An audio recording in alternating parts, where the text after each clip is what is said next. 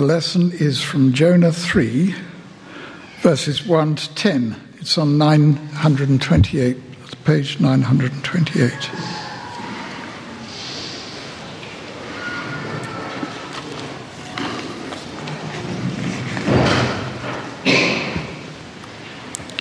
Then the word of the Lord came to Jonah a second time. Go to the great city of Nineveh and proclaim to it the message I give you. Jonah obeyed the word of the Lord and went to Nineveh. Now Nineveh was a very important city. A visit required 3 days. On the first day, Jonah started into the city. He proclaimed 40 more days and Nineveh will be overturned. The Ninevites believed God. They declared a fast, and all of them, from the greatest to the least, put on sackcloth. When the news reached the king of Nineveh, he rose from his throne, took off his royal robes, covered himself in sackcloth, and sat down in the dust. Then he issued a proclamation in Nineveh. By the decree of the king and his nobles, do not let any man or beast, herd or flock taste anything. Do not let them eat or drink, but let man and beast be covered with sackcloth. Let everyone call urgently on God. Let them give up their evil ways and their violence. Who knows, God may yet relent and with compassion turn from his fierce anger so that we will not perish. When God saw what they did and how they turned from their evil ways, he had compassion and did not bring upon them the destruction he had threatened. This is the word of the Lord.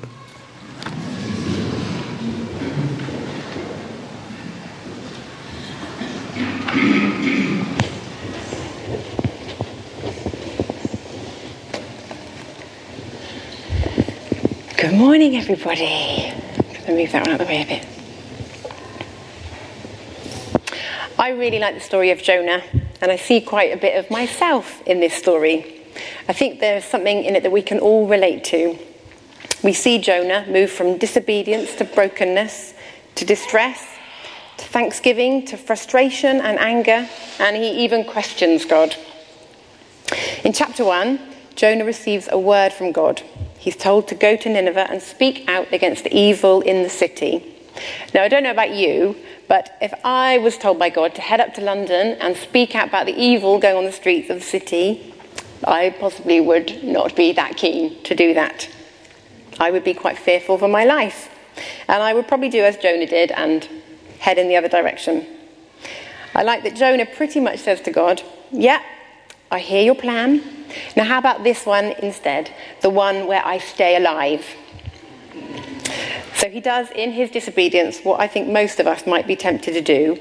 He turns 180 degrees and heads in the opposite direction as quickly as possibly can. I wonder if God thought to himself, okay, Jonah, you can go that way. Let's see how it goes for you. Why is it that we often think when God calls us to do something that we're not too keen to do, that we think that we can run away from God and somehow escape his presence?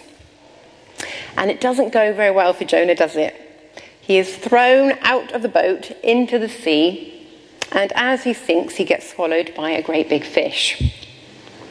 We often see this scene as God's judgment on Jonah, but actually this fish saved Jonah's life.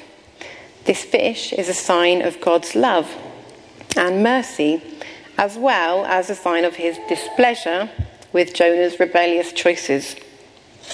So Jonah is broken and distressed. And I wonder, as he sat inside that fish for 3 days, whether he considered that maybe, just maybe, God's plan might have been better than his own. I like to think at the end of the 3 days, God thought, I kind of knew that wasn't going to work out. Are you now ready for my plan? So Jonah is inside the belly of this fish for 3 days and 3 nights, and finally he prays. He comes before God and he cries out to his creator. And we see that Jonah prays scripture to God, maybe because he didn't have any other words to pray. And we can do the same thing. We can be in the middle of our own storm and not know the words to pray or how to pray. But we can do the same as Jonah and ask the Spirit to help us and use what the Scripture has given us. In running from God, Jonah discounts himself from delivering the word God has called him to speak. We don't read why until the end of the book. We know that Jonah's not such a great guy, and the message that God wants him to deliver is one of forgiveness and reconciliation for the people of Nineveh, Jonah's very enemies.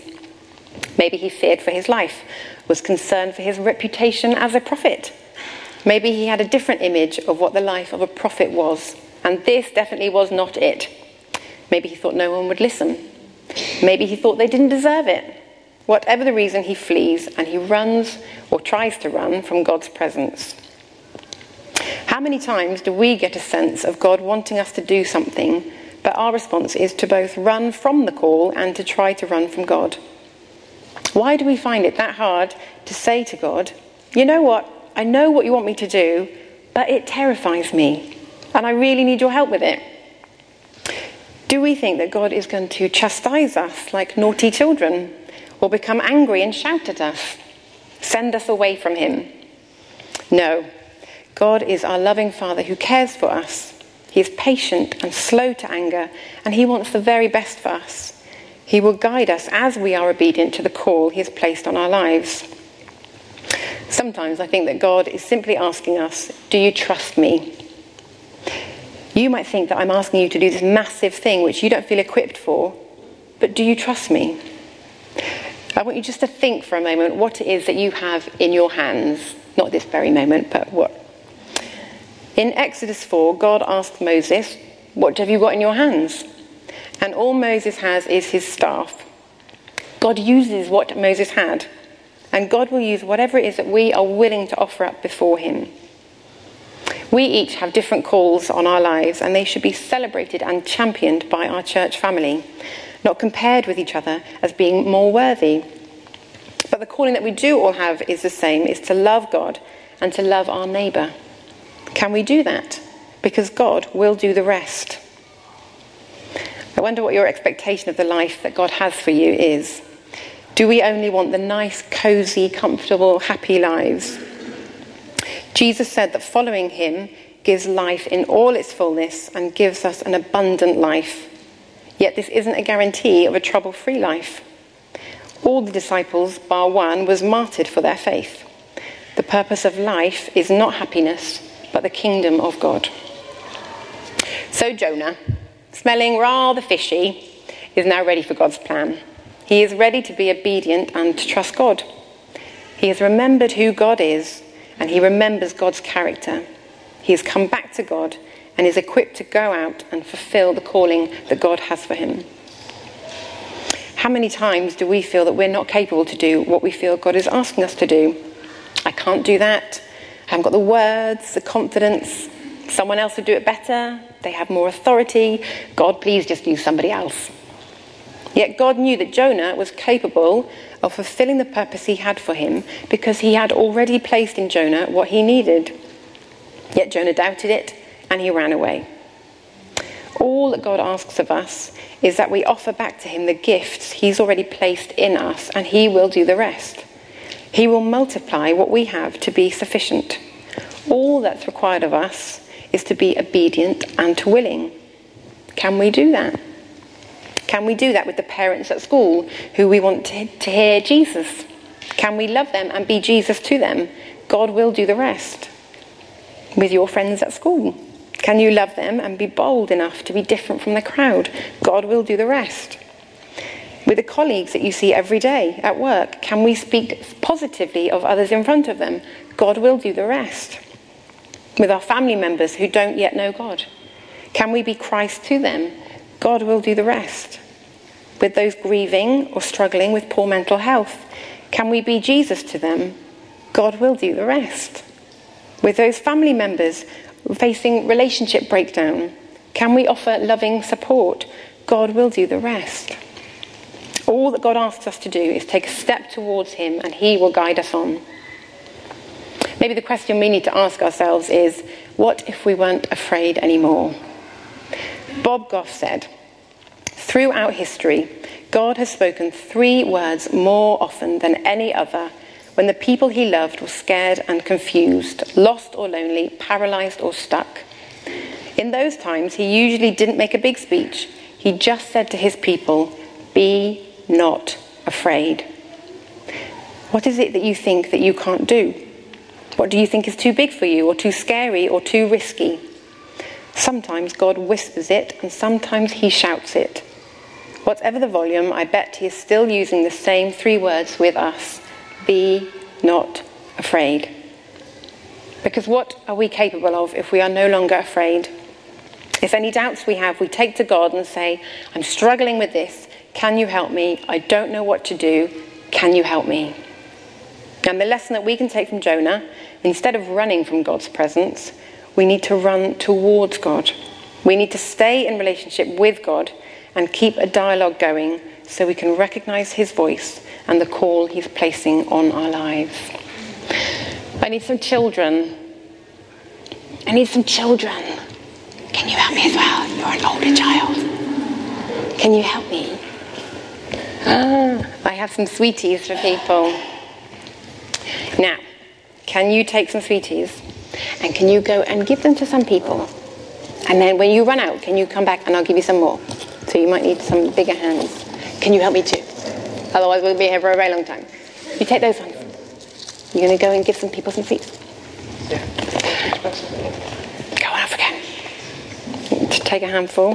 When you run out, come back and get some more. Is that okay? A bit more? Lovely. Come back and get some more. It would have been very easy for me to just give them both the box of sweets and then they wouldn't have had to come back and get some more. But I often think that we question God and we want the whole full picture. We want to know, you're calling me to do this, I want to know exactly how this is going to play out. But often God gives us just that one little step. He says, do this step, take them. Do that step. When you've done that step, come back to me and I'll let you know what the next bit is. And by doing that, by getting them to come back to get more chocolates, we build relationship. I can check in and see, how is it going? Good. Are people saying thank you? Yes. Okay. And we build relationship. The more that they come back, the more that relationship grows. And that's like the same with God. But he could easily give us that big full picture. But in that, there's no relationship, is there? There we go. Has everyone got a sweet?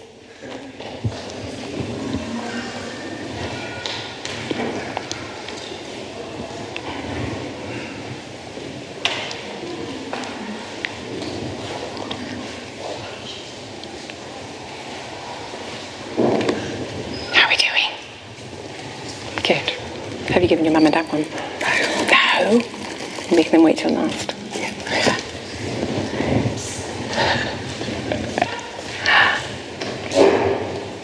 Amen. There we go.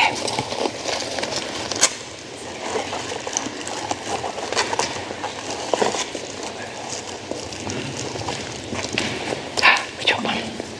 There we go. Brilliant. Thank you, Linz. There's so much. You said so much in such a short space of time. And if I just get the band to come up. For me, I think this whole sermon series about Count Me In, it's so tempting, isn't it, to limit ourselves by our own shortcomings. When there's so many things we could be doing, so many things that are called to, and we just think, no, I'm not good enough, or I'm a failure. And it can be that we worship at the altar of our own failure, of our own insignificance, rather than God's significance. So just as the band play, we're not going to sing. Let's just offer to God the things that Jonah would said. Maybe it's our failure, maybe it's our insignificance. And instead of worshipping at that altar, worship at the altar of God's significance, where we offer up who we are.